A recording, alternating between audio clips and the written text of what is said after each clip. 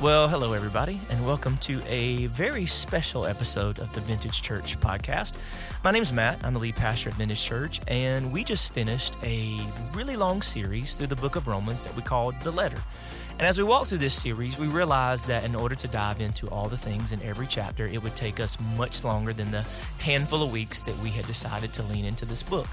So we decided we would find a way to go back in and dive into the things that maybe we touched on but didn't hold on to long enough, or maybe even dive into the things that we had to gloss over as we were moving through these chapters of Romans. And so we decided to sit down and have a conversation and lean into these parts of Romans in order to best understand all the things that Paul wanted us to know as he wrote this letter.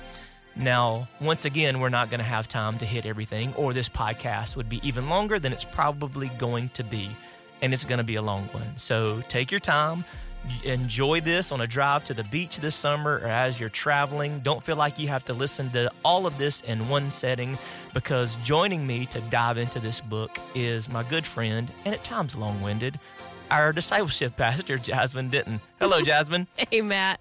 See, I had my chance to take a shot at you. You got to take your shot. You did not throw away your shot. If you're listening to this and you've never leaned into some of the other podcasts we do, because we have another one that's not usually posted in this space. Yeah. It's called the Practical Faith Podcast by Vintage Church. You can find it on all the platforms, but typically you're hearing Sunday sermon podcasts in this space, right. And we intentionally put this podcast in this feed because it goes right along with the Roman series that we've been doing. And so Jasmine's been doing some prep work, because I basically just said, hey, think about all the things that we leaned into, because Jasmine has been at, or at least listened to, I don't know, maybe there's a week you were not There in was the building. 1 week that I wasn't in the room. And she's a avid note taker, like a lot of people are. And so she knows what I hit and what I missed. And she actually preached a couple messages in this series. And so I said, Jasmine, hey, go back in and give some thought, look at your notes, listen to whatever you need to listen to, and think about the things that maybe weren't the focus of these messages, and let's have a conversation. Ask me questions. Let's have a dialogue, because this book of Romans is so rich. It's so deep with doctrine and theological truth and fundamental things to our faith as followers of Jesus. And so I made the statement several times, we left a lot of meat on the table. And so today we're kind of going to try to eat some of that and dive into it as best we can. And so we're just going to go and start talking, maybe starting in Romans 1 and kind of systematically work our way through. And Jasmine said, before we started recording, how long do you want this podcast to be? I said, I have no idea. So I don't know if we're going to be here for the next hour or 2 hours or what, but I'm cool with that, because I'm a long-form podcast guy. Yeah. Well, and I don't mind long-form podcasts when it's a good conversation. I don't want to listen to one person talk for 2 hours. For sure. But, and we're going to just skip over the possibility that one person could talk for 2 hours, because I know where that will go. But yeah, I'm always up for eavesdropping on a good 2 hour long conversation. So, but before we kind of dive into Romans chapter 1, I want you to have an opportunity, whether somebody didn't hear from the beginning, or, it's been a long time since we jumped into this series, but why Romans and why now? That's a great question. I don't know that I have a good answer to either one of those. Okay. I have felt more led in the last several years to do these expository series. Yeah. And for those people that don't know what that is, it's basically just you pick a book, you walk through it, not necessarily verse by verse, chapter by chapter, but essentially you just pick a book of the Bible and you journey from beginning to end through it at some pace and in some way. I think it's a great way to preach. I think it forces us as preachers to preach on things that maybe, not that we would avoid, but we wouldn't necessarily prefer or think of to preach on. Right. And when you pick a book of the Bible and you say, okay, we're going to walk through it and we're going to talk about everything that it talks about, at least on some level, it forces you to do that. And Romans has been one, and I've said this multiple times on Sundays, that I've thought about doing this, and we've done it before. We did through Galatians. We've done through Ephesians before. Even much of James. We did James. We've done James twice in the history of our church. And essentially, some of the other series aren't necessarily expository, but even our forward series was very much through I've been saying Romans constantly. It was through Exodus. It was through Exodus and even into Numbers, and it's really giving the opportunity to kind of do that. And so Romans, part of the reason why, so that's why I did this. The why now, or why Romans and why now. Mm-hmm. Romans is that book, man, that is Paul's masterpiece. And I've always seen it as that. It's so unique compared to Philippians and Galatians and the other epistles, the other letters of Paul. Mm-hmm. In Romans 8 has always been a chapter that is it's a chapter that I read. It's probably at least once a week, if I'm honest, in it's some portion of it, because it's a chapter that feeds my spirit with hope. And so there's that connection. Romans 12, 1 and 2 was one of the first scripture verses that I ever memorized, and that was as a teenager. And then, honestly, it hits things in our culture right now that I think needed to be hit. Yeah. Especially Romans 1. There's some issues there. There's some doctrinal issues that I think are, especially modern contemporary church, are choosing not to acknowledge phrases, words, principles, whether it be they're culturally offensive or they're widely unpopular. Yeah. And I just felt like the Lord said, you need to talk about this stuff now. And so kind of kill two birds with one stone. Yeah. Roll through this book that you've almost leaned into several times and hit on these topics that need to be hit. Yeah. When we walk through a book like this, whether it's Romans or James or whatever, what do you hope that our church is doing in the meantime? Like, that they're not just going Sunday, Sunday, Sunday, but what do you hope that they're doing in the meantime? Like, and I don't think that there's a right or a wrong way to approach it, but would you rather people on the front end, like, be reading Romans 1 and then hear a message through Romans 1? Or are you hoping they take what they hear and then wrestle with it through the week? I mean, I'm sure that it's a both and. It's definitely, for sure. It's definitely a yes. Yeah. To both of those things. And a lot of it is there is such a variety of people on the spiritual maturity spectrum in our church that I don't know what I hope, but what I expect is both of those things. Yeah. Those people that are new to faith, those people that have struggled to read God's word and understand it, who are intimidated by it, they, I think, come out the other side and lean in. Yeah. As like response to that teaching, and they're able to hear it in a new way and understand it in a new way.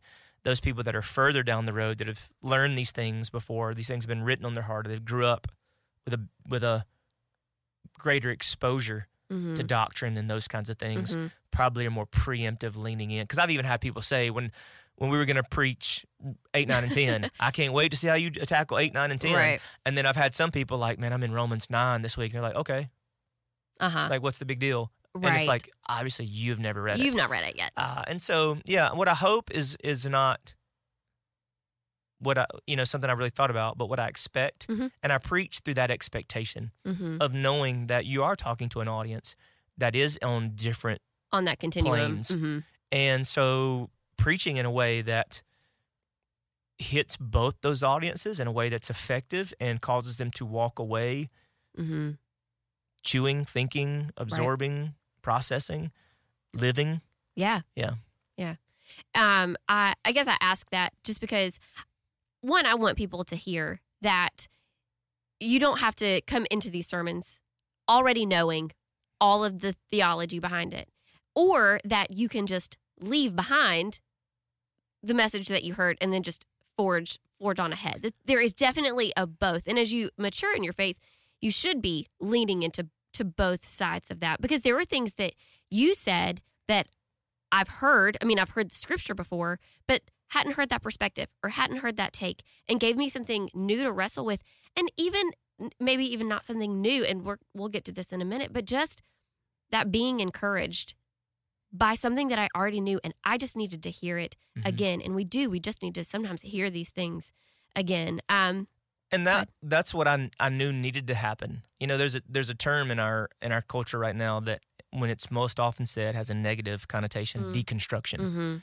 But I think there's a level of deconstruction that is really healthy and necessary. Yeah. That you're constantly like why do I believe this? Yes. Let's break it down and then build it back up. Yeah. And I think that happened in this series a lot. I've had people I do say, too. you know what, I've always been told this. But as we dove into the Word and you shared your perspective in the context Mm-hmm. of, and you saw multiple times, this was a series through Romans, but we referenced other places in the Scripture Yeah. really frequently Mm-hmm. because Well, Paul references other places in Scripture in Romans so much. I mean, there's I think Deuteronomy he quotes more than anything. Probably, yeah. And all of his writings, maybe not necessarily Romans.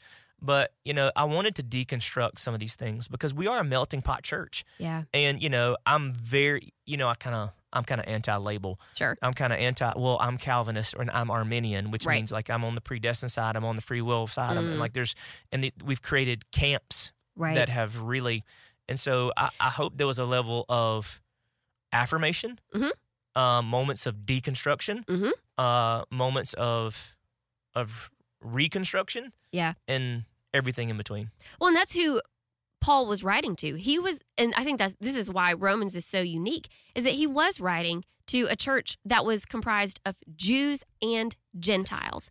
And most of the other churches that he's writing to a largely Gentile population. And here he's saying, look, I need you to see how this doesn't have to be an either or. It's not, we're going to convert everyone to Judaism, and then through Judaism, you will follow Christ. Or you have to forsake your Judaism and then just lean into this new covenant. He's saying, I want you to see the beauty of how this works together. And you need to continue to come together through all of these principles, these doctrines, this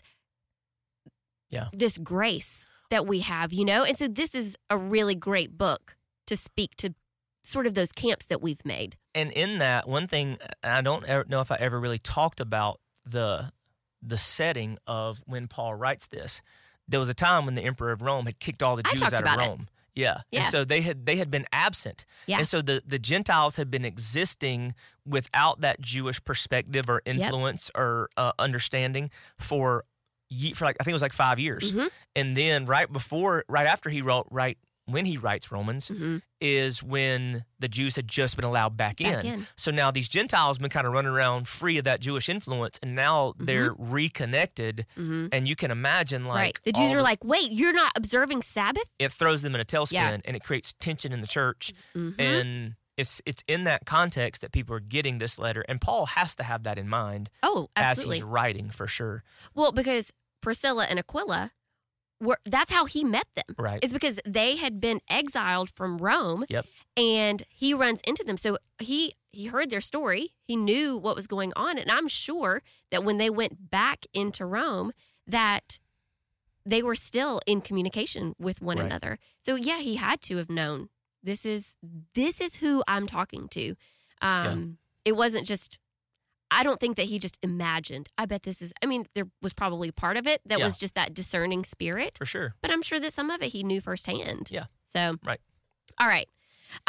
So we are going to start back in Romans 1. Okay. And we're going to walk chapter by chapter. Now, the series didn't go neatly chapter by chapter. In some places, you spent a little bit more time. And in some, we covered 3 chapters in one message. But through the conversation, if there's anything that you wish, whether it's you wished you would have framed it differently, which I don't think that there's any regrets in this, or just pick up a few things that maybe you couldn't get into a sermon, or things are like, okay, I wanted to talk about this, but this is just better served in a conversation. I know that we do have lots of words between the two of us, so we'll try to get this done, in a reasonable time frame. But let's see what happens. Cool. I love it. All right, so we're going to dive in to Romans 1, all right? Oh, man. I know. Okay. We'll spend some time here. The first thing that I want to talk about the gospel. Yeah. That's where Paul starts. And this is where we get that phrase that we have clung to, that I'm not ashamed of the gospel. And I love how he says in Romans 1:15, he says, I am eager to preach the gospel to you who also are in Rome. And I kind of hinted at this in a few minutes ago, but Paul wants to preach the gospel to people who already knew the gospel. that he's not, this isn't an evangelistic letter Right. by any means, but he's saying, I want to come so that I can preach the gospel to you. And that just really struck me in the beginning of that even for people who believe, even for people who are mature in your faith, or, or just somewhere along that journey, that the gospel isn't just a one-time hearing, Yeah. And throughout this series, that was one thing I think that just really encouraged me, was just the hearing again and again and again of you saying, this is the gospel. This is what the gospel is. The whole arc of the book of Romans is about the gospel. It's about our forsaking of God's order, of God's wrath then imposed on us, and how we have peace with God through Jesus, and then what we're supposed to do with that. And so when we say this word gospel, it can mean, we think that it means a lot of things. I want you to sum up the gospel for us. What is it? Well, I don't know if I'm going to answer your question Sure. exactly like you're asking, but one of the things I think in that vein that you're talking about is we've always seen the gospel as the doorway in instead of the vehicle that carries us all the way. It's the whole path. It's almost like it's not the door, it's the cart. It's because it is. We've kind of said, okay, once you have experienced salvation, and what most people, especially in Southern Christianity, once you prayed a prayer that somebody told you to pray, and you quote unquote asked Jesus into your heart, like that's the end of the gospel. And then now it's about all these other things that are more behavior modification and all this kind of stuff. But I think the gospel's it's deeper than that. Not in its complexity of understanding, but in its depth of repercussions. Well, and depth of lives. Application in our lives. Yeah, and I think I try to somehow reference maybe the gospel and not in its entirely, but the good news of Jesus. Yeah, like that's the whole thing. Here's good news. The good news is you can be made right with God. And the good news is you're being made right with God is not dependent on your effort, your merit, your background, your ancestry, your lineage, your intelligence. It's the good news is you can be made right with God. And the reason why you can be made right with God is because he sent his son, Jesus Christ, fully man, fully God, who lived the sinless, perfect life that you could not live. And he accepted the wrath that you deserve so that the debt that needed to be paid could be paid. And there's no good news without bad news. The bad news is you have been separated with God because you have chosen to, as Romans 1 says, exchange God's truth for the enemy's lie in whatever form that is. And that sin has separated and created this chasm between you and the one who created you and wants to live in relationship with you. And that gap is revealed throughout the Old Testament and through his law. And it's the way that gap is closed is also revealed throughout that messaging. And now in Christ, through faith, believing that what he did is enough and does restore you. And you have to have faith that he did rise and that it does make it right, because there's a reason why we call it faith and not certainty. We don't we call it faith because there's a measure of unknown and uncertainty that's closed by faith. And in his grace, we look to him, we are made right with him. And I could keep on going, I guess, but is that kind of? Yeah, absolutely. And it definitely hits on that reason, that need to continually hear and speak the gospel, both toward people who don't yet believe and people who do. Right. And I think that sometimes we reserve preaching the gospel to people who don't believe, because that's what we say, like, we're going to go into the world and share the gospel. We need to share the gospel with people who don't believe. Right. But we who do believe, we still need the gospel. Well, and the reason why we walk around in such shame and guilt and fear at times is because we don't think about it or talk about it enough. Knowing the gospel gives us the clearest picture of the heart of God. Yeah. It's in the gospel you see his character, his nature, his desire, his design. It's all revealed in the gospel and understanding it properly. And that's why Paul is trying to say, I want to preach the gospel to you. And you think about that, like, I want to make sure that you know it right. Yeah. Like you almost see him. I mean, even in Galatians, he says, if anybody else gives you a gospel that you didn't hear from me, it's not a gospel at all. Yeah. And so as much as I love you, Church in Rome, as much as I hear about all these amazing things that you're doing, I need to make sure you know. Yeah. Because, and think about that I need you to know more than anything the true, pure, accurate gospel. Yeah. Because when I die, I want to make sure there's somebody that's going to keep handing this from generation to generation to generation. Yeah. And you hand a false gospel to the next generation, and this thing won't last. Mm.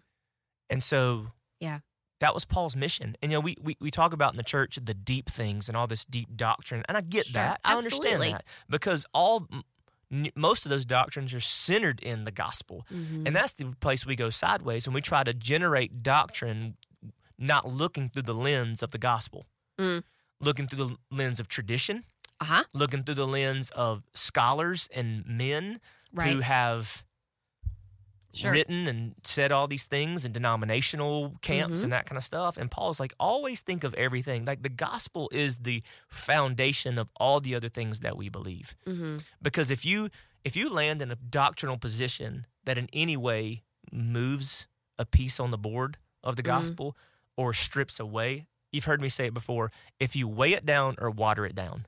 Yeah. You can't do either. You can't weigh down the gospel with unnecessary things, and you can't water it down by pulling stuff out and diluting it, things that are important. Mm-hmm. And so much of his writings, and he takes 11 chapters to essentially, he says in 11 chapters what you can say in 3 sentences. Yeah, when you even said that, I think it was Ephesians 2, 8, and 9, basically sum up Romans 1 through 11, and that gave me great comfort. To know, that sometimes more words are fine. Because now he's kind of giving you the why and the what. He is, at the same time. Well, because these people needed to hear 11 chapters worth of that explained. And as you were talking about the word gospel, the image that I had in my mind was like a healing balm that needs to be continually applied, but then hit in those wound places that haven't been addressed. That within this body, there were these wounds, these cuts of division. And it's the gospel that has to continually be applied in those places for there to be healing, for there to be unity, for there to be understanding. Mm-hmm. And that's why we do need to keep hearing it, because it is that balm that it's like face cream. You have to continually apply it for it to work, you know? And there are some places that you need a little bit of a deeper healing, a more potent, medicine or serum or whatever. And that the gospel is all of those things. It is that we need this continually every day.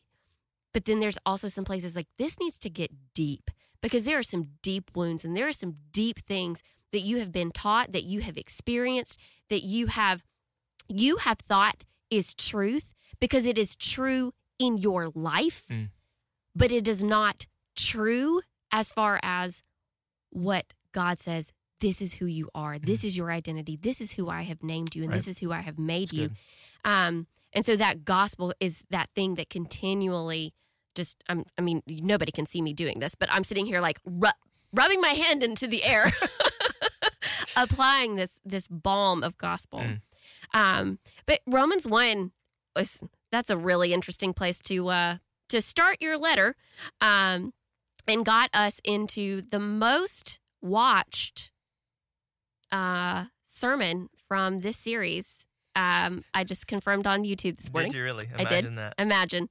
It got us into the exchange that we have exchanged God's truth for a lie, and the implications of that. So let's first talk about that exchange, because when we talk about exchange God's truth for a lie, the way that it's written in Greek, it's not a lie, it's the lie. So we need to address what is the lie that we have exchanged the truth for. Yeah. Go. Okay, I want to hear your take on that. All right, yeah. So the lie is the original lie, the first lie. Did God really say? Right. Is this really what God wanted? God is withholding something from you, and there is something good that you could have, and God doesn't want you to be like him or know like him or Right. think like him or be like him. And he's holding out on you. Mhm. You should not trust God. You should lean into your own understanding. Yeah. And you should Yeah. take what has not been given Yeah. to you. And You're right. Every yeah, every that's the sin lie. is rooted in the same thing. Yeah. And ultimately, it's idolatry. Yeah. It's allowing something other than God to be God. Correct. The enemy comes to Adam and Eve. You don't need him. You don't need him. You can do this for yourself. He Yeah. doesn't want you to be like him. Mm-hmm. He doesn't want you. He knows that if you do this, that you won't need him anymore. And, Yep. and so, and that's why I've said, even I think as recently as this past Sunday, is the devil is crafty Mm-hmm. and clever, Yeah. but he is not creative. Hmm. I mean, he's got the same, Yeah. Yeah. the root of every temptation is Yes. the same thing. And, at the same time, fulfill this natural desire Mhm. in an ungodly way. Yes. You're hungry. Mhm. Eat this. You're curious. Do this. Mm-hmm. And every time the enemy tries to come in and leverage these natural desires. It was natural. Here's the thing. God never said, he said, don't eat from that. But he never said, you can't ask me. Yeah. He never said, Yep. if you want to know something, I'll withhold I'll- it from you. Right. He didn't do that to keep us He just said, don't take it. ignorant. Yeah. God had no desire to keep humanity in ignorance. Right. He wanted to be the source Yeah. of all that information and all that knowledge. Yes. And so their curiosity to know Mm-hmm. was not sinful. Right.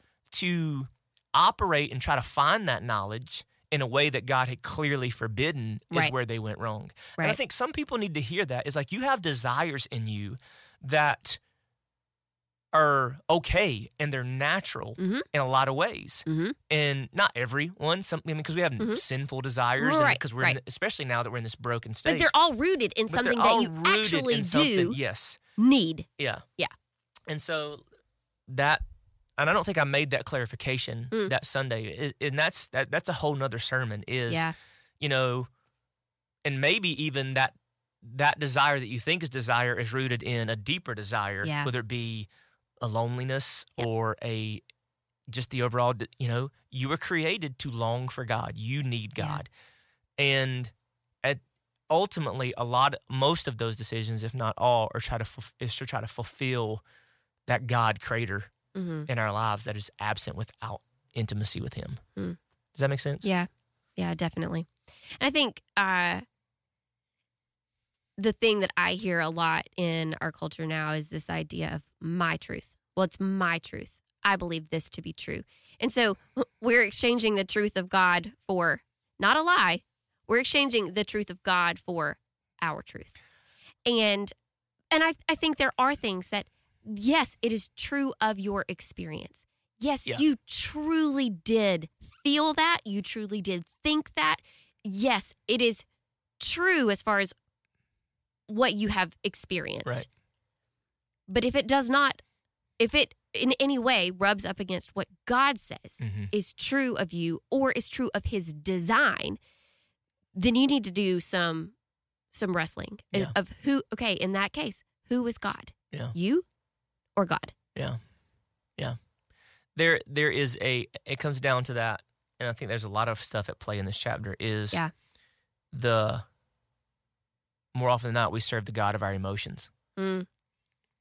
And we let our emotions, and I think that's very true when people say that, Yeah. the emotions that are born out of the experience that become the ruler Mm-hmm. and the dictator of our perspectives and our behavior and all those kinds of things. Yeah. And which is why it's super important you got to have a standard of truth Yeah. to come back to. Mm-hmm. And which is why the Bible is such an important thing that we can't untether our faith from it. We can't disconnect ourselves from it. Correct. Because there has to be a standard. There has to be a source. Mm-hmm. And when you're in that moment and you're saying, okay, here's what I'm feeling, here's what I'm experiencing, all that's very real. Mm-hmm. I've got to have some place to go to filter it and to understand what I'm supposed to do with it. Yeah. Because, okay, this is what I feel, this is what my emotions are telling me, but this is what I know God's word says. Yes. And it doesn't make those emotions any or less real. But it Mhm. helps shape what I do with them and how I respond. Yes. Oh, that was very well said. Cool. Yeah. Yeah. Really good. Because I'm not asking anybody to if you say you feel it, what you feel is real. Yeah. You really feel that. Yes. But just because you really feel it doesn't mean that it has to be the rule. It doesn't mean it has to be the pilot Right. in that moment. Correct. Yeah. Yeah. So within chapter 1, a big piece of it is God's wrath. And this is one thing that I found interesting and also chilling at the same time, was how God's wrath is handed out. Because when I think about God's wrath, I mean, I think about lightning bolts and flames consuming people and earthquakes cracking open the ground and swallowing people up. Like, when I think of God's wrath, that's what I think of. But Romans 1 paints a very different picture of what God's wrath looks like. And it, to me, is so much more terrifying. So I want to read. This is Romans 1, verse 18. It says, "For God's wrath is revealed from heaven against all godlessness and unrighteousness of people, who, by their unrighteousness, suppress the truth." Okay, so we're talking about God's wrath is revealed against the people who suppress truth. And then this is their punishment, which is, he sort of goes on. And then in verse 24, it says, "Therefore, God delivered them over in the desires of their hearts." And we see that that phrase over and over. "For this reason, God delivered them over to their disgraceful passions." That God's wrath wasn't revealed in like a smiting, but God's wrath was revealed in saying, "Okay, I'll let you do what you want to do. Yeah. I will, in a sense, remove my hand. Yeah. And I'm going to let you believe what you want to believe." And not in a, like, I don't know, a haughty way. I'm going to give you what you want. I'm going to give you what you want, and let's see how you like it. Not, not like in a gross way, but just in a, I'm going to let you live by your rules. Yeah. And let's see who makes the better fallout. God. Yeah. 100%. And I wrote down that we will suffer much away from God's hand. That I just think, I don't want to know what my life looks like without God's hand on it. Like, that to me is the terrifying thought. Yeah. Not because I think that there's like some kind of great earthquake fallout situation, but because I know the love that is holding me up. I know the grace that has gone before me. I know the mercy that I've experienced in not getting what I absolutely deserve. If I had to pay the price for my sins, I know what that would look like. Right. And so I think that it's interesting that, and I mean, I see it in our world today. I think that God's wrath has been handed out in this way. Very, very much. That in a lot of ways, God has said, "Okay, if this is how you want to be, I'm not going to fight you for you forever." And that, and that's a pattern that you see in God all throughout the scriptures, all throughout thousands of years that are recorded in scripture. And, we'll revisit this later on in Romans when he talks about Pharaoh and he talks about, all the other things that are there. Is this handing over to,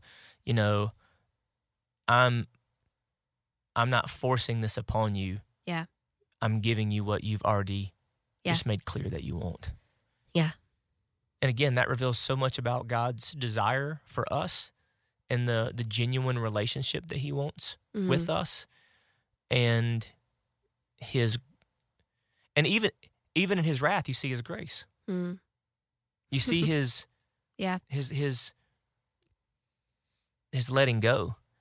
And in that, that's not out of anger. That's when God has to let go. I don't think he's angry. I think he's heartbroken more than anything. Sure. I mean, I know that there's a righteous anger that God has, and there's a part of that wrath. But I think there's also that brokenheartedness. Yeah. Well, I mean, you see it in the prodigal son. The younger son wanted out, and the father didn't try to control him, or bribe him to stay. It was, if this is what you want, you can have it and go. Yep. True. Okay. So let's talk about sex. Wow. No, we're not going to talk about that. But we are Salt going to and talk pepper in the about. house. Yeah, there you go. We're going to talk about sexual ethic. Yeah. Because you said here. That's where it got fun that day. Yeah, this is super fun. It's a great day. That our sexual ethic has to be shaped by Scripture and not by culture. Yeah. That was not a direct quote. P.S. Yeah.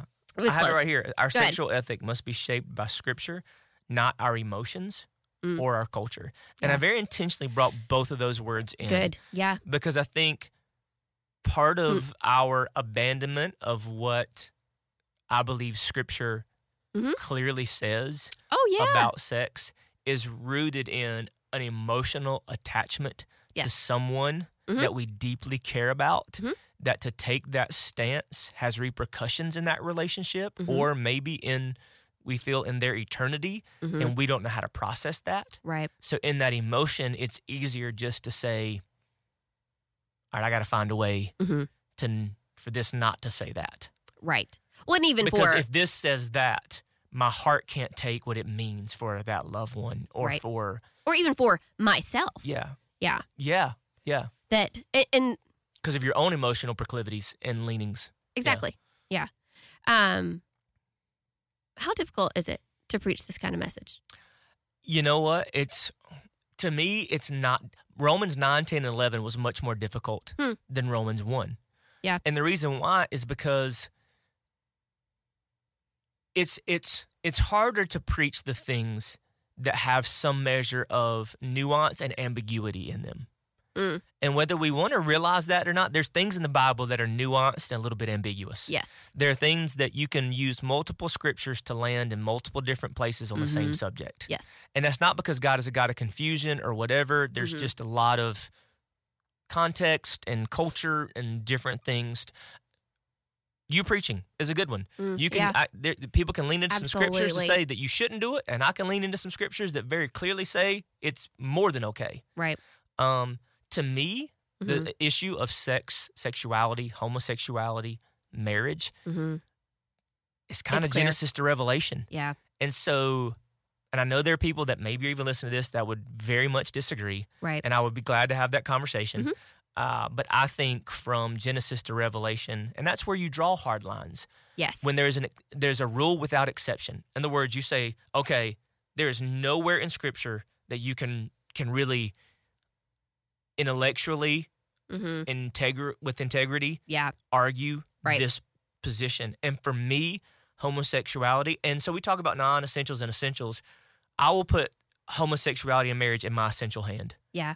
Because it's Genesis to Revelation. Right. When you start to separate that things, you start to mess with the whole order and design, and Yes. and there's deeper ramifications than just the concept of sexuality, because that sexuality is more than just a physical act. Right. It has spiritual repercussions, and there's just different things there that are present. And so that's a long way to say no. It's much harder for people to hear, and it's heavy, but it's not hard. Yeah. And I want to say like I was proud of you, but I even think I think you came off the platform that Sunday and I was like, I think I said that to you. Like, I'm so proud of you. I'm proud that we handle the truth in love. Yeah. And that's the thing is it's, and I heard a pastor, John Tyson, say this lately. It's unkind to not preach the truth. It's unkind to not preach about these things. Love that does not delight in love evil; it does not- rejoices with truth. with the truth. Exactly. And that we need to answer these questions. The church, people are looking for the answer to these questions. And if the church won't be bold enough to say, this is what Scripture says, this is the answer, they will find another answer somewhere. Right.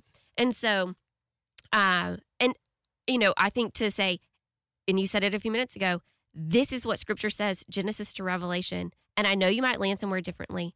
And I'm happy to have that conversation with you. That's the thing, is this isn't just like if you don't disagree, you can, peace out. It's, if you disagree, I would love to know why. 100%. Let's sit down and talk about it. And I've seen you, like I've watched you sit down with people and walk with people through this. And sometimes it's like, a place of understanding. Or sometimes it's Yeah, like I still just don't see this. Yeah, and the church, especially in that realm of homosexuality, and a lot of things in sexuality, Sure. from people who've had premarital sex, that kind of stuff. Yes. We have definitely elevated sexuality above all the other sins. And now I'll be the first to tell you, I do believe that sexual sin has a deeper earthly ramification for sure. That, you know, all sin has the same eternal consequence, Right.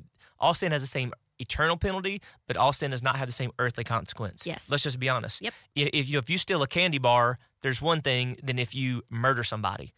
So we can't really argue that that's a reality. Correct. And sex has a deep ramification, and God intended it that way. And because of its ramification, there's a reason why He's designed it for how He has.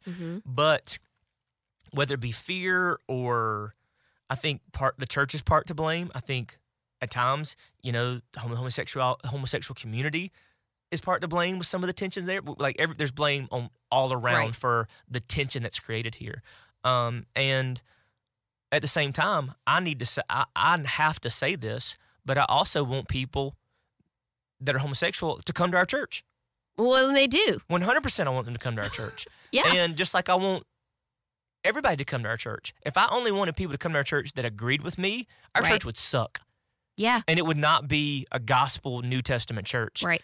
And it's like... And if you said, if you sin, you can't come to our church. Nobody would be here. Including me. Correct. And so, and I've said this throughout the series, we can't decide which sinners we let in and which sinners we keep out. And I know this is emotionally charged. Oh, yeah. I know we live in a culture where identity and sexuality are deeply tethered to one another at this point, and that's a whole nother conversation. But yeah, like you mentioned, I had a lesbian business owner, pretty prominent in our area. I've sat down with her probably 4 times, and it's a great conversation, and it hurts my heart because I see the heartache in her eyes that, like, I'm not moving from this. Yeah. And very firm, sees some of these passages in ways that I don't see them. And that's the thing with me, is that sometimes people have tried to say that, well, no, Romans is talking about men with boys, or it's talking about a forced sexual encounter and that kind of stuff. And when you dive into the original languages and you study it deeply, the things that people have tried to say this verse says in order to landing a different position on homosexuality, I can't find. It just, honestly, I can't find. And I have to give an account to God for, I can't say something that's contrary to God's word or contrary to my conscience and what I believe God's word says. Right. How would you counsel us as people who live in this world? How do you hold that sexual ethic? Like, let's say you either, whether it's premarital sex in a heterosexual or whatever, like how would you say, like, okay, I know that the world says this, but this is what I encourage you to do, like in the here and now, in your everyday life. How do we operate? You know, I think for one thing, we have to understand how and when to bring that issue to the forefront in relationships with people. That, like, if I hang out with somebody who believes differently in this camp, I don't make that the forefront of the conversation. Right. You know what I mean? Like, I don't think it's like that doesn't always have to be the topic that we lean into. You know, I think there's a lot of there's some things, there's a lot of things that we believe in that have to be addressed in the context of relational equity. What do you mean by that? Trust. People who know you love them despite who they are. And that's why I love when people, there's sometimes people will ask this question before they step into our church. Sure. What's your stance on this? Right. And I hate that because it's like, I know I'm about to close this door. But when people come to our church and they feel loved on and they come to me and they say, well, you know, we're gay. I'm like, yeah, I knew you were gay. I've known you're gay the whole time. Right. Well, you've been really nice to us. Well, of course I have. Right. And there's in that relational equity that I already knew this about you, and I still loved you, and I've still honored you, and I've still treated you with respect, and I've still tried to help you understand that you're wanted here and that you're valued. And now when that conversation comes up, it's like you already that identity piece has started to dissolve a little bit. It's like, you're not attacking my identity. Right. You're addressing my sexuality Mm-hmm. because you know my identity and you've loved me anyway. Mm-hmm. And so, and I know we don't always get that opportunity. Right. But relational equity is a huge part of dispensing truth into people's lives. Hmm. And that's why when somebody say, well, when I meet somebody the first time, or I barely know somebody, I'm not going to address some certain issues. Right. And that's not because I'm not bold Right. or because I don't feel a sense of urgency. I want to be effective. Yeah. And I've seen that window shut before it ever even got open. Yeah. And so, when you're operating in the world, understanding the process through which you earn the opportunity. And see, sometimes we think because we're right, we don't have to earn it. Oh. You know what I'm saying? It's like, no, I'm right, so I can go ahead and say this to you. Yeah. When you even said, you want to make a point or you want to make a difference? Yeah. And that's not original to me. That's probably I heard somebody say. I don't know who it was. Sure. But, it's like, just because you're right doesn't mean you don't have to earn it. Yeah. Doesn't mean you don't have to earn the opportunity and the respect that affords you the chance to be heard in a way that people will listen. Yeah. That's good. Yeah.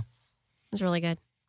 All right, let's move into Romans 2. We're 46 minutes in, and we're not even, I knew this may was be a gonna 2-part be podcast or long. more. All right. Okay. So in Romans 2, we switch language. We go from talking about them, they, and Paul basically says, oh, yeah, P.S., it's not just them, it's you. And he starts using this you language. So, you preached part 3, didn't you? no, I preached in Romans 4. Which was part 2, wasn't it? Was it not? Oh, no. I'm pretty sure the little part 4 was Romans 4. Well, you went through, so part 1 was Romans 1. Uh-huh. Part 2 was Romans 1. Part 3 was Romans 3, and then part 4 was Romans 4. Because I moved into Romans 3 in Yeah, listen, part 2. we've not even gotten out. We're just now getting into part, 2? Part 3? I don't know where we are. In part 3, we moved into Romans 3 because, again, I think I wanted to point out that he makes that transition. Yes. But, hey, I'm not talking about them dirty Yeah. sinners, just them homosexual people or them whatever label, whatever thing that makes you so angry and self-righteous and that kind of stuff. Yeah. Like, I'm also talking about you are they. You are them. You is them. You is they. That was, yeah. Okay, I remember you saying that phrase, the you is they. Because this book was written to Jews and Gentiles in Rome. A lot of division around like who's in, who's out, who's the sinner, who's not, what makes somebody in, what kicks somebody out. And that's something that as we read through Romans, that even as I was reading through, I was like, okay, wait, who is them and who is you and who am I? Like Yeah. who, when Paul's talking in Romans, where do I see me? Like, am I the Gentile? Am I the Jew? Because obviously I'm not Jewish. But at the same time, a lot of this is sort of this like traditionalist, legalist versus very free will, whatever. And that's something that I had a hard time with was how do I discern in Romans, like, where's Paul talking to me? Yeah. I think that's kind of the beauty of the way he writes is although he is at times pointing to different people groups and mindsets, it's always they, is always we. And me. Mm-hmm. Because it comes back to what we said earlier. It's all rooted in the same things. Mm-hmm. It's just manifested in a different way based on the tradition in which they grew up. Mm-hmm. So like, the Jews, because of your upbringing, you land here. Gentiles, because your upbringing, you land here, but it's all rooted in the same brokenness in the same. It's all coming from the same gap. Right. Y'all all climbing out of the same hole. You know what I mean? Yeah. And so like but it's easy to kind of project, especially when you're Jew. You think about the religious system that you grew up in, and the preconceived, and the things that are hard to kind of break away from, whether they're true or they're not. And so, like, it's yes. It's yes. Yeah. Yeah. Okay. So one thing that comes up in Romans 2 for the first time is the word justification.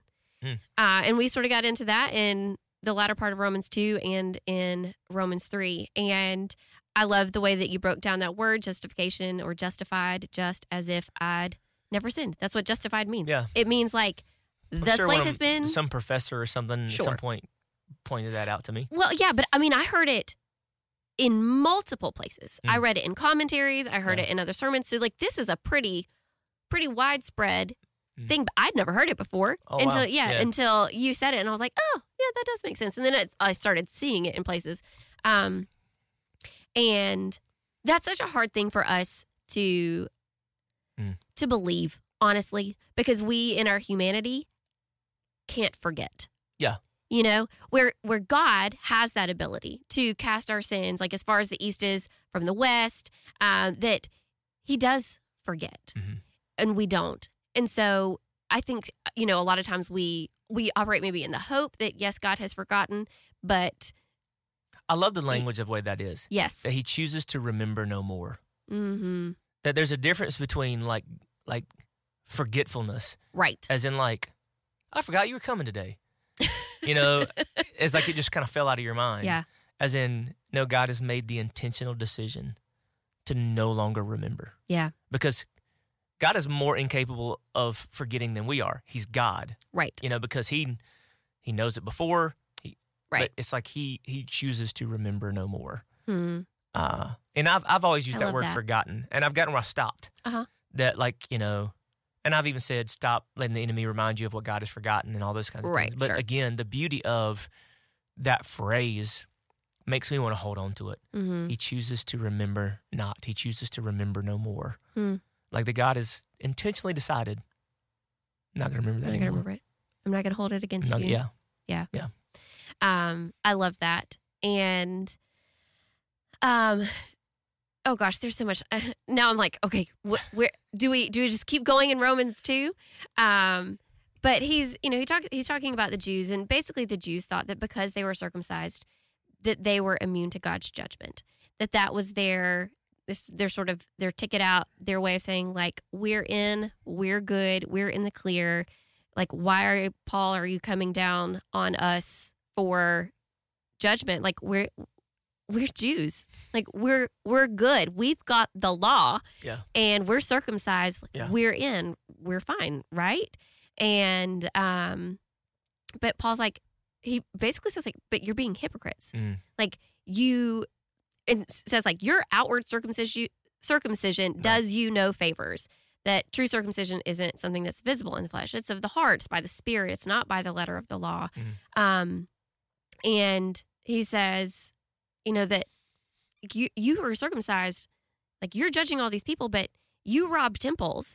You're basically doing the things that you're telling other people not to do. So why do you think that you're not going to be judged? Yeah. Like, you also need to be justified, and it's not going to be an outward sign that gets you that justification. Because, think about, if you go back in the Old Testament, think about what circumcision did.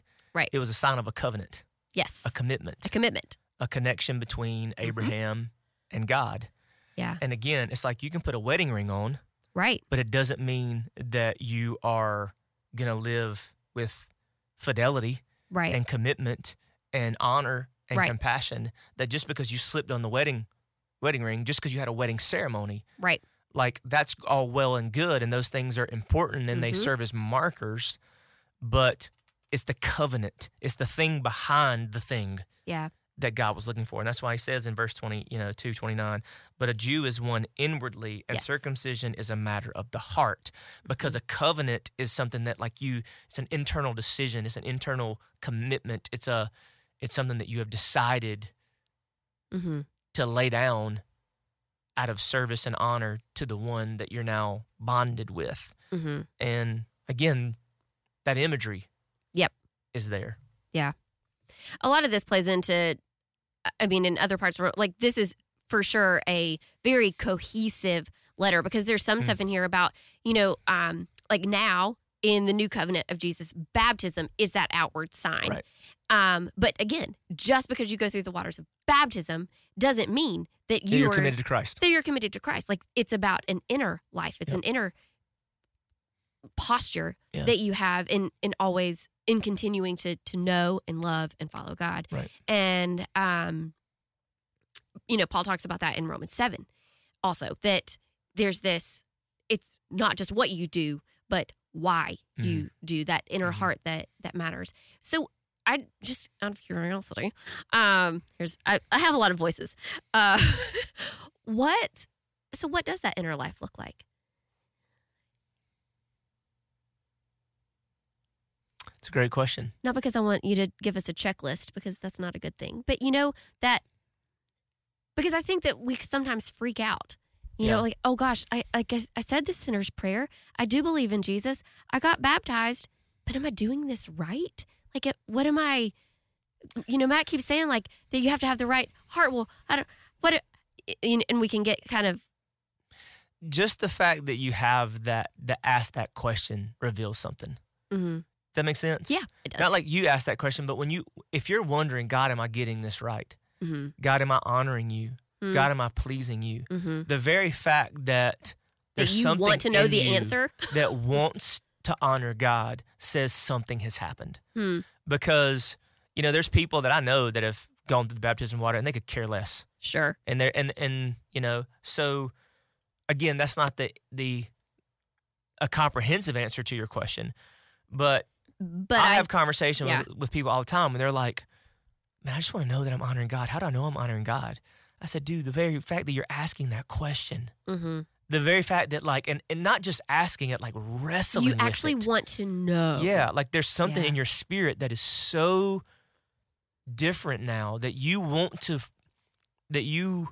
so desire to bring honor and glory to God that you're wrestling with that question. And now it can probably transition into a really super unhealthy, insecure kind of place. But that's the first fruit of something shifting in your heart. Yeah. Because I'll say, 2 years ago, did you give a crap? Right. Whether or not you were honoring God with your money, or whether or not you were honoring God with the way that you loved your wife, or you were honoring God with, did you even think about this stuff? Right. The very fact that you're asking that question is evidence of something happening in you. Yeah. And now the details of that, I mean, I can give you the preacher answer, the fruit of the Spirit, and, love, joy, peace, patience, kindness, love start to be produced in your life, and sacrifice and all this kind of stuff. And again, keeping in mind that we start moving into this space and we start, things that produce sin and things that are produced, things that produce salvation and things that are produced from salvation. Yes. And understanding you got to make sure that nothing produces salvation, but salvation does produce things in our lives. Yeah. Like that whole understanding that distinction. I don't know that I can give a full. Well, but I think that first thing that you hit on is key, that if you're wondering about it. Yeah. If you're wrestling with it. Yeah, wrestling. Wrestling with it. I mean, that's where I think of Jacob. It won't leave you. Yes. It won't. Yeah. You're not satisfied. Yeah. It's not like, okay, I figured it out now. Right. Well, and that you'll wrestle it, and then you're gonna do something with it. And then you're gonna wrestle. And then you're gonna do. Yeah. And it's that continual. That's the. We talk about that, and you've said it so many times, and I wish that I could quote you very well right now. That following Jesus won't make your life easier. Right. It'll make it better. Right. And that guarantee of it's not going to be easier is because even within God, there is a wrestling. And there's a continual wrestling down of our own preferences, our own proclivities, our own inclinations in submission to what God says should be our identity, what we should desire, not because of a rule, but because of what he wants for our life. Yeah. And then our ability to say, okay, I will submit to you. Right. And that's not easy. That's a little death of yourself. Right. Over and For over. sure. So we've been going for an hour now. I'm watching the time. There's no way we're going to get through all this. We in will one not. podcast. Listen, if we get through Romans 8, I'll be good. I don't think that's going to happen. We'll I don't see. know that my time is going to allow. I have an appointment. Okay. That at some point we're going to, yeah. Okay, cool. You wrap it up when you All need right, to. cool. Okay. All right. So in Romans, Are y'all still there? hello, are you still listening? If you're still listening, Say hello if you're still there. You know, it's funny, there's somebody in the car now. Hey, y'all. Hey guys, I'm still here. All right. So in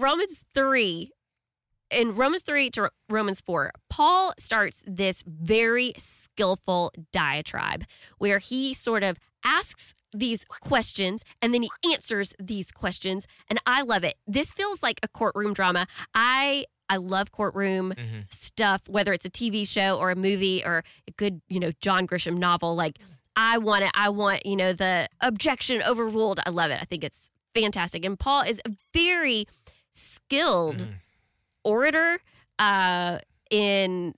he knows. He heads off misunderstanding at the pass. He does. And because he is not there Yeah. to answer the questions he knows he's going to get. Right. And so he anticipates these questions. And there is a lot of courtroom language used through here. He's sort of the lawyer, and he calls sort of to the witness stand, the law and the prophets. He uses words like justified, condemned, guilty, judged, attest, law, charged, credited. All of these things are words that you would hear in court. Right. Two words that are used in a court of law would be accuser and advocate. And throughout Scripture, oftentimes the word that's translated into English as enemy or Satan is actually the word accuser. And so you do sort of have this sense of Satan is the one who is coming before God and accusing mankind of sin, of saying they have done wrong, like they are owed to me, like they are mine, they are in my dominion, they have whatever, I'm accusing them. And then we see the Holy Spirit is called our counselor or our advocate. Yeah, cool. And so you have this dynamic at play of this courtroom situation. But that sort of brings into question of the purpose of the law. Because in a courtroom, the way that we know whether someone is justified, whether they are condemned or they are released is by the letter of the law. Right. But there's so much here that Paul says, yeah, but it's not about the law.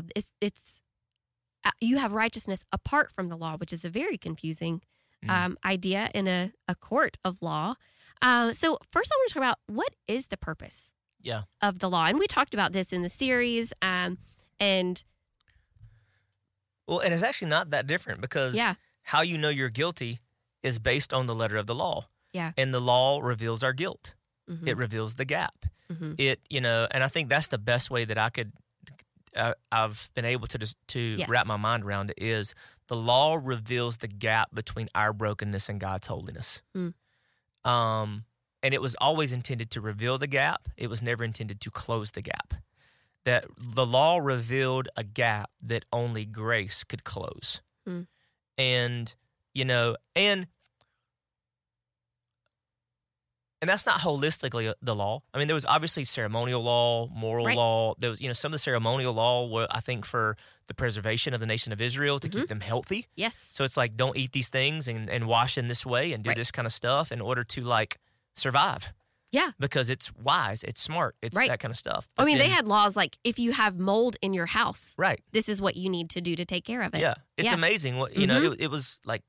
Yeah, God had a building code, and it's there was things like for their safety and for their protection and those kinds of things. And the wrestling with that is something that we see happening in the New Testament because that's part of the tension is is what do we follow, what do we don't, how do we treat all this kind of stuff. But in its essence, that the law as revealer is the way I think Paul's trying to unpack it, and the way I think we as followers of Jesus understand it. Yeah. Yeah. So how should we view the law today? In the same manner. I think, because obviously there are things that we do not follow. No, and in the law, or feel Scripture to interpret Scripture. Right. You know, you look at, is it Acts 10, Acts 11, Peter and Cornelius. Oh, yes. Told to eat unclean things. Right. So there's obviously there is a freedom that we as followers of Jesus have in how we approach the law. And there's even this argument. Then there's that letter to in the Jerusalem Council. Yes. And those kinds of things. And so, like, you know, I don't know. Sometimes I wonder if we should see some of those laws and consider them a little bit more for our safety and our preservation and our health and those kinds of things. But again, without boxing us into a legalistic kind of mindset. But one of the things is I think we need to read it. Yes. We need to understand it. We need to, again, that why and the what. Like, why did God say these things? Because understanding why God said it when he said it impacts what we do with it now. Yep. And that's true about a lot of things in Scripture is, you know, this whole dispensationalist, literalist, just do what it says and don't question. Like, I don't think that's what God, you know, that's not what we're talking about. It's like, you know, why did God say what he said when he said it? Because that is important. That is significant. Yep. And God does not change, and God's word is eternal, and it's true, and I get all those things. But you have to understand, like, you know, again, it is Romans ends with Paul saying, greet each other with a holy kiss. Do a study about the significance of that. Right. And you know, for a Herodian who's listed in there to greet Aquila with a holy kiss, that was an acknowledgement of equality, right, and love and respect, right. And so it was much more, you know, again, reading things contextually, understanding why God said what he said when he said it impacts what we do with it now. Yeah. Well, and so this series coincided with Lent and with our midweek live series of Genesis to Jesus. And if any of you didn't listen to that, it was fantastic. Even for me I know that Matt and I we did it. And so for me to say it was fantastic might be self-serving. But I thought they were such good conversations to help us see the patterns that God established from the beginning so that when the Messiah came, we wouldn't miss it. Right. And by we, I mean they. Yeah. And even we today reading and seeing like this is not coincidental. This is not circumstantial that God set up these patterns. And by reading the law, by reading specifically Leviticus, by reading the way that God was dealing with sin in the nation of Israel, sin within the camp, the way that he set up things like the Day of Atonement and what that was for, that when Paul lays this out, and I'm gonna read it, like that you don't miss it, that he's saying you need to know the law so that you see that this is the way that God has set this up from the beginning. I remember sitting in my living room reading Romans 3:21-26 over and over and over again.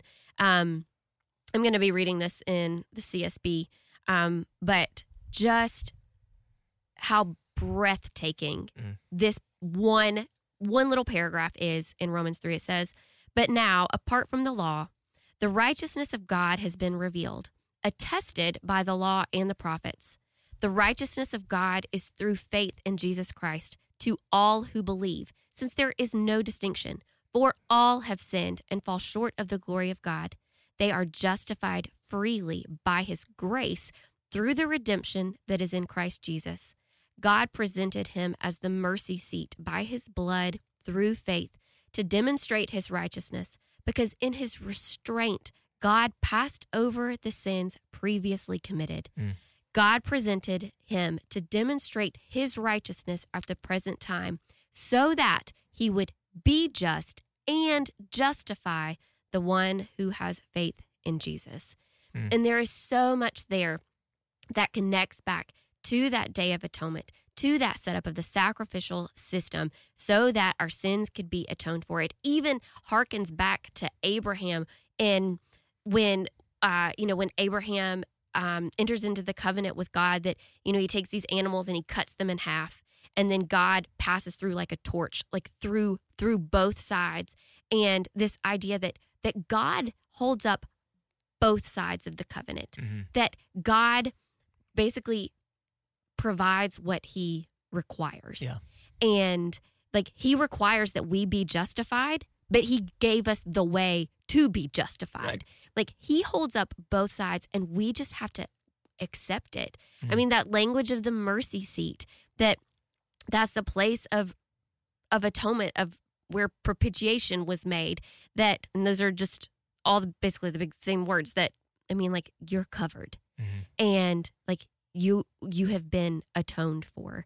And that's knowing that law lets you see, like, this is how God always intended it to be. Yeah. Because and you would be exhausted to keep doing what? It's before you think that all this Jewish heritage is of no value whatsoever. That is of great value. Your Jewish heritage is the foundation that your Christian faith will rest on. Yeah. And like that was God's intent, that this would be part of the foundation of your belief. And, we talk about Romans wasn't an evangelistic tool. Paul's evangelistic tool was the Old Testament. Right. Like that's what he would use to say, do you remember what was said here?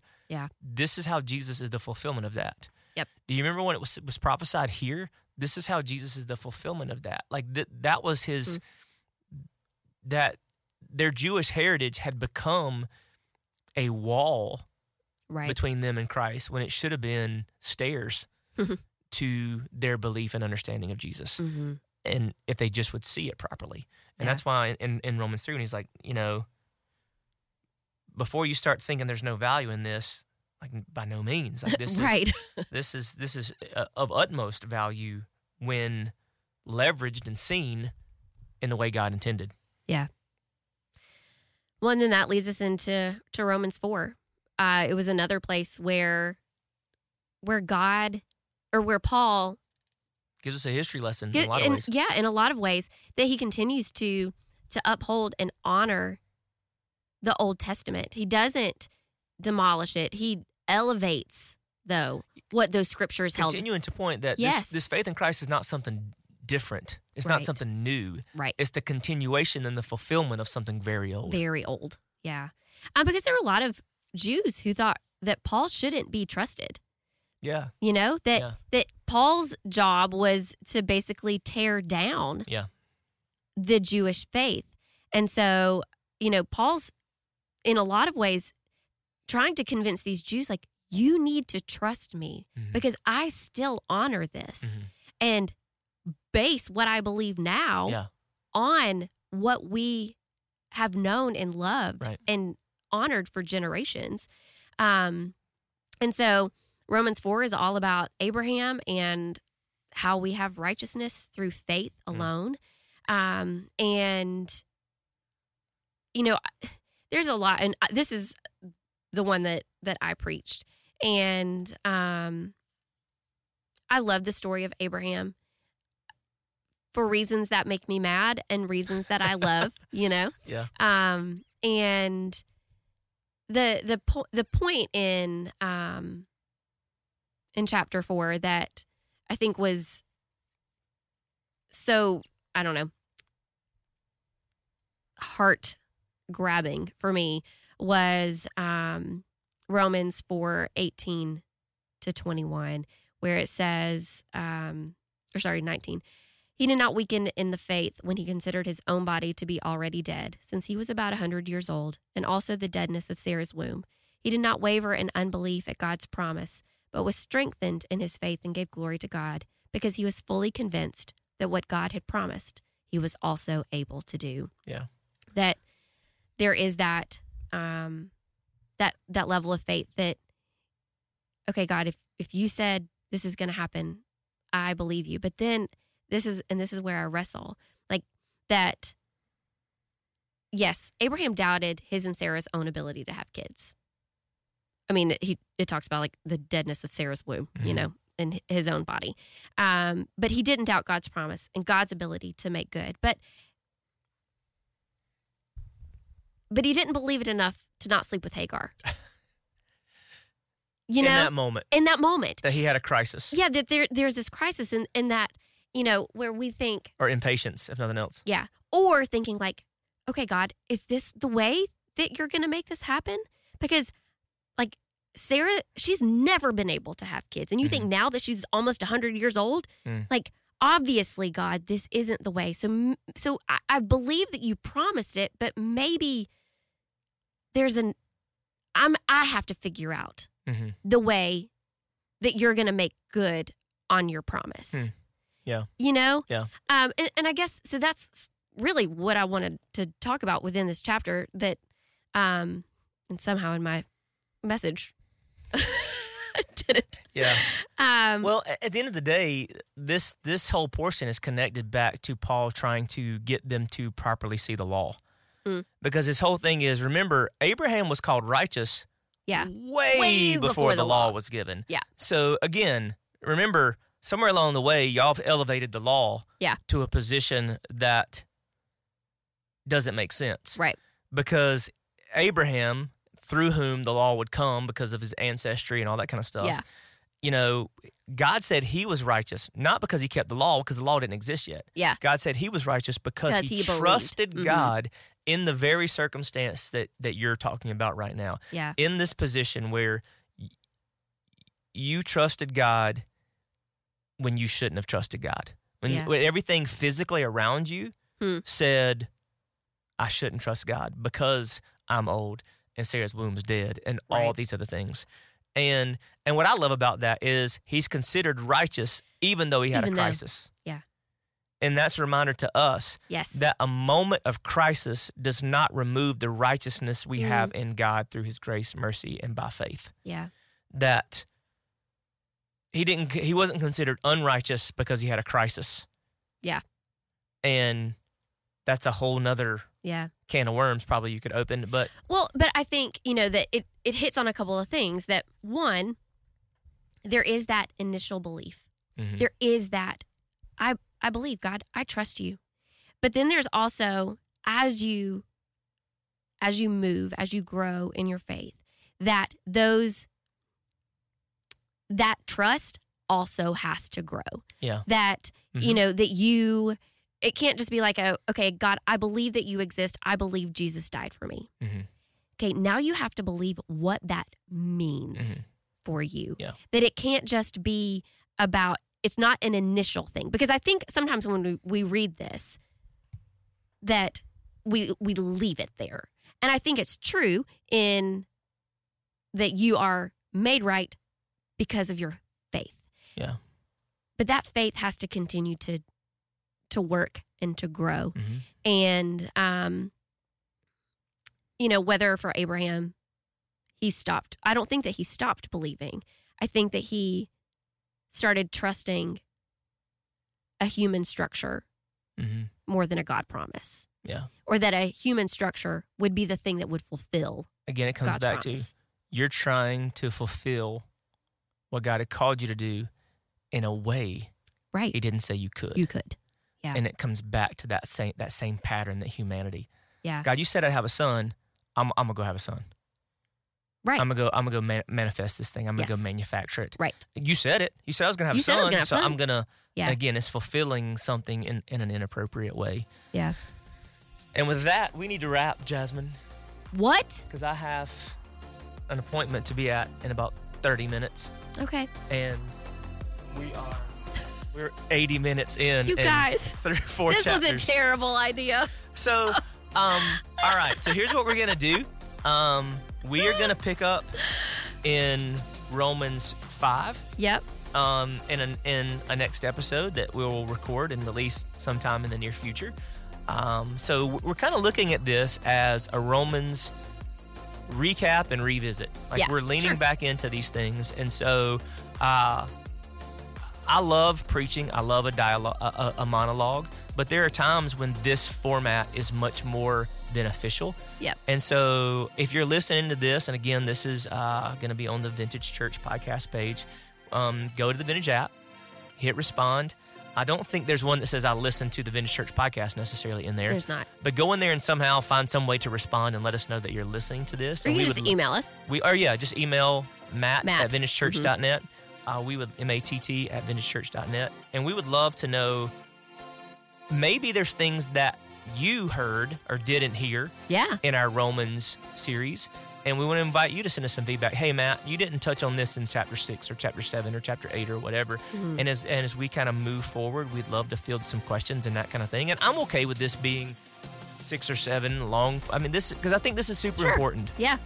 I think that this letter is something God's called us to lean into, to dive into a little bit more. And so we will hit pause for now and stay tuned for new episodes of the Romans recap here on the Vintage Church podcast as we move forward into the future. And thanks, Jasmine. This has been fun. Thanks, Matt. All right, guys. Same. We'll see you next time. Bye.